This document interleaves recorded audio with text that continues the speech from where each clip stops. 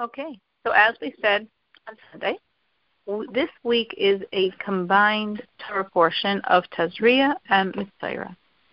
So the bulk of Parshas Tazria enumerated all the different signs by which it's determined if a person has tzara'at. Tzara'at is the spiritual skin disease that comes for various spiritual reasons. The second Torah portion, Metzora, discusses the purification of the person that has tzara'at after this tzara'at, this spiritual disease, which expresses itself on his skin as these blotches or certain variegated or colored types of spots, but all of which, again, are very clearly determined to be a spiritual skin disease. So therefore we have a spiritual purification when the spots have been gone. And we've learned so far in this second parsha of Metzora, which we began on Wednesday, the initial purification, which has to do with 2 birds and various items, as we're going to mention soon. And after going through that initial purification, then there's a 7-day period of waiting, and then there's another offering of various animals. So again, after the tzara'at, spiritual skin affliction, had healed, and the priest examines the person and says, yes, it's all healed, it's all gone, then the person being purified takes these 2 live pure birds, cedar wood, this red-dyed wool and hyssop, and they slaughter one of the birds, and then the live bird, he takes it with the cedar wood, and this red wool, and the hyssop, and he dips them all, plus the live bird, in the blood of the slaughtered bird, and then he sprinkles it 7 times on the person being purified, and then he sets that live bird free. That was the first stage of the purification, again, after all the signs of the tzara'at, the spiritual skin affliction, have gone. So then the person has to immerse. He has to shave off all of his hair. He has to immerse again. And he's pure, but he now has a second stage. And then he waits. Again, at this point, he's allowed to enter the camp where the people lived, which he had to leave during all the time when he had his affliction.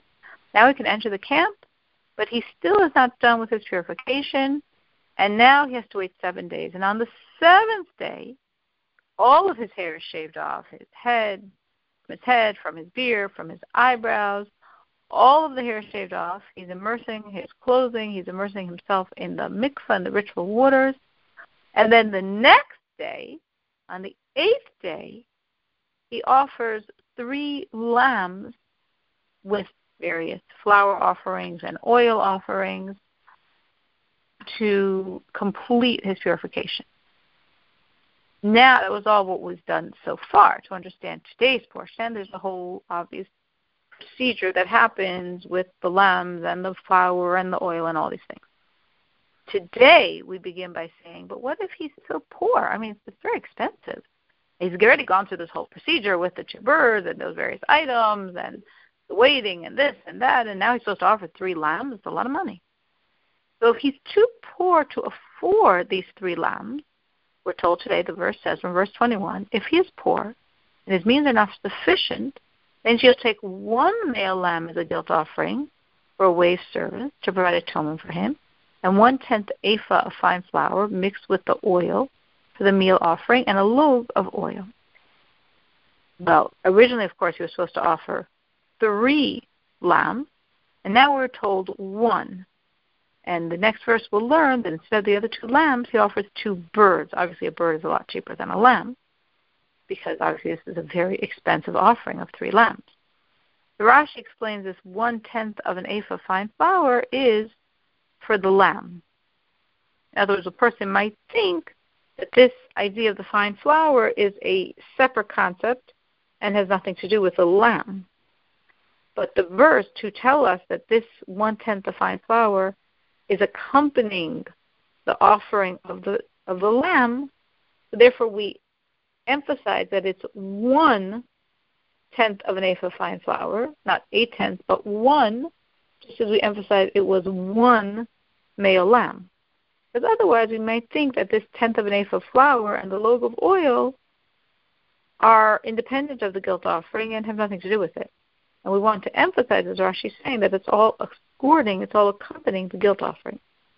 And a log of oil, so Rashi says, why do we need all this oil? Well, just as we learned with the previous situation, do we need to put the oil on the thumb and big toe of the person who's being cleansed and purified? The next verse says, and 2 turtle doves or 2 young doves, for whichever his means are sufficient. The turtle doves always had to be adults, and the young doves always had to be under a year. One shall be a sin offering, and one an oil offering. So just as originally he had 3 lambs, one the guilt offering, one the sin offering, and one the oil offering, which is completely burnt up to God as your gift to God, here he has 1 lamb for the guilt offering, and then 2 birds for the sin offering and the oil offering, that which is completely burnt. He shall bring them to the priest on the 8th day of his purification to the entrance of the tent of meeting before God. So Rashi explains the 8th day, which of course I already explained how this became the 8th day. So at the 8th day, if we're counting from when he did that whole original ceremony with the birds, where we said we slaughter one of the birds and you send away the other bird after you sprinkled on this person receiving the purification the blood through the cedar wood and the hyssop and the red wool. So again, when all of his signs have faded, all signs of this tzara'at, spiritual skin disease, have faded, the priest pronounced him ready for the purification, and then on the first day he has this whole procedure with these 2 birds and the hyssop and the red wool and the cedar wood, and then going to the mikveh, purifying himself, and then on the 7th day again shaving off all of his hair and the mikveh again, and then the 8th day now to all of that is when he's finishing the purification by offering these 3 sacrifices, either the 3 lambs or the lamb and the 2 birds. And we don't really have Rashis on this section because all of these concepts we learned yesterday doing this for the 3 lambs. It's the same idea. It's just now a lamb and 2 birds. The priest shall take the guilt offering lamb and the log of oil, and the priest shall wave them as a wave service before God. He shall slaughter the guilt offering lamb, and the priest shall take some of the guilt offerer's blood and place it on the middle part of the right ear of the man being purified, and on the thumb of his right hand, and on the big toe of his right foot. From the oil, the priest shall pour on the priest's left palm. This is from that 1 log of oil. The priest shall sprinkle with his right forefinger some of the oil that is in his left palm 7 times before God. The priest shall place some of the oil that is on his palm on the middle of the right ear of the person being purified, on the thumb of his right hand, and on the big toe of his right foot, on the place of the guilt offering's blood. And the rest of the oil that is on the priest's palm, because he put it all on his palm, he shall place on the head of the person being purified to ride him with atonement before God. The Rashi points out, it says that you're putting all this oil on the place of the guilt offering's blood, which is sort of an awkward way to put it. You think it'd just say on the blood. But Rashi says no, it says on the place of the blood to tell us that even if the blood was wiped off, if we no longer have the blood, that's fine. It's not the blood that we need the presence of the blood to determine where to place the oil, but rather the place where the blood was originally put, even if the blood's no longer there, that causes and determines where we shall place this oil. He shall then perform the service of one of the turtle doves or one of the young doves, for whichever his means are sufficient. Of whichever his means are sufficient, one is a sin offering and one is an ola offering.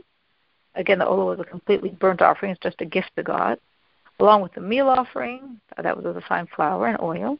And the priest shall provide atonement for the one being purified before God. This is the law of the one in whom there is a tzara'at affliction, this spiritual skin disease, whose means are not sufficient, meaning he doesn't have the money to buy the 3 lambs, that's why he's buying 1 plus the 2 birds, for his purification. And that's the Torah portion of today.